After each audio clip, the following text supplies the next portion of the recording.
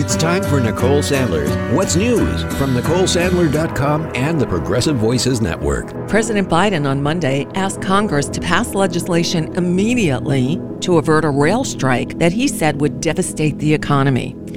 The administration had been trying to help broker a deal with 12 unions representing 115,000 workers in the rail industry. But on Monday, Biden said he saw, quote, no path to resolve the dispute at the bargaining table. So he's asked Congress to overrule the 4 out of the 12 unions total that rejected that tentative contract agreement that was reached in a bargaining session with Labor Secretary Marty Walsh 2 months ago. A rail strike would disrupt the flow of goods, interrupt water and power supplies, and potentially damage the broader economy. Although the New Deal does increase wages significantly, the holdouts are demanding paid sick days and better working conditions. Without a deal, a strike could hit as early as December 9th. Well, as expected, other top Democrats fell into line. Behind Biden, Speaker Nancy Pelosi promised action in the House this week, quote, with no poison pills or changes to the negotiated terms, and a, quote, strongly bipartisan vote. Senate Majority Leader Chuck Schumer didn't comment on Monday, but CNN reported that enough Republicans are expected to get behind the deal to pass it. So who's standing up for labor? Politico is reporting that all eyes are now on Senator Bernie Sanders, who's pushing for more sick leave in the deal. Sanders' office didn't comment, but give the damn rail workers paid sick time already. Just saying. The busy lame duck session kicks into gear today as the Senate votes on final passage of a bill to protect same-sex and interracial marriage. It is expected to pass with bipartisan support. The House would then need to approve the new legislation before sending it to President Biden to be signed into law.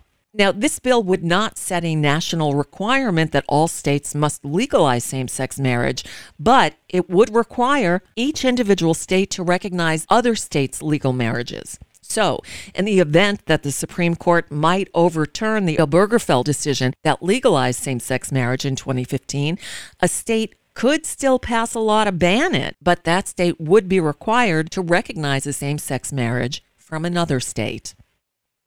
Oh, Arizona. Well, actually, not all of Arizona, just the MAGA-heavy Cochise County, Arizona. It's shining a spotlight on its idiocy. Despite zero evidence of wrongdoing, county officials there have refused to certify their election results, becoming the only county in the state to miss yesterday's deadline to approve the official tally.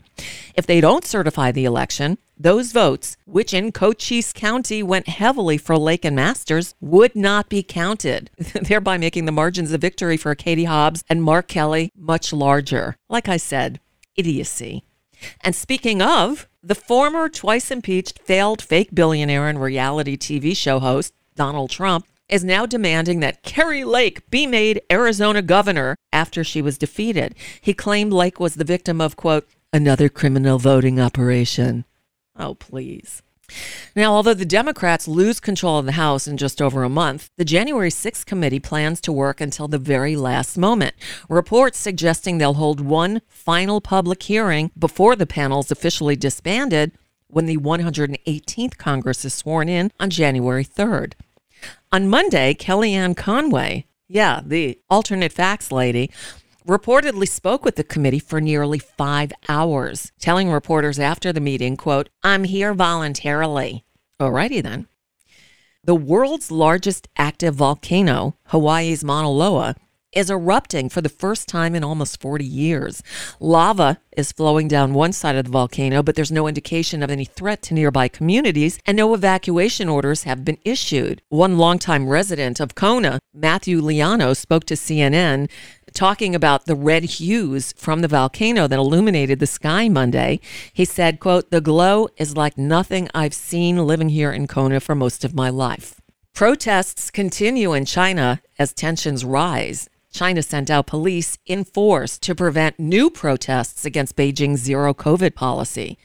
Some of the demonstrations calling for President Xi Jinping to resign spread to cities across the country over the weekend. The White House on Monday called China's zero COVID strategy ineffective and said China's citizens have the right to peacefully protest. Do they, though? And finally, we're getting to the end of the year, and Merriam-Webster has announced its word of the year after searches for the term increased by a whopping 1,740% in recent months.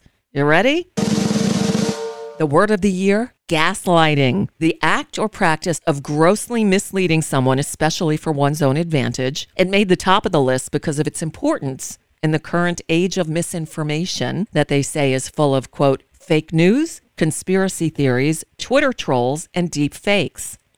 The runner-up words included oligarch, Omicron, codify, LBGTQIA, sentient, raid, and queen consort. And that's just a bit of what's news for now. I'm Nicole Sandler. If you appreciate these reports and the Nicole Sandler Show, I hope you'll consider making a contribution. My work is 100% listener supported, and I can't do it without your help. Find out more at NicoleSandler.com, and please click on that donate button.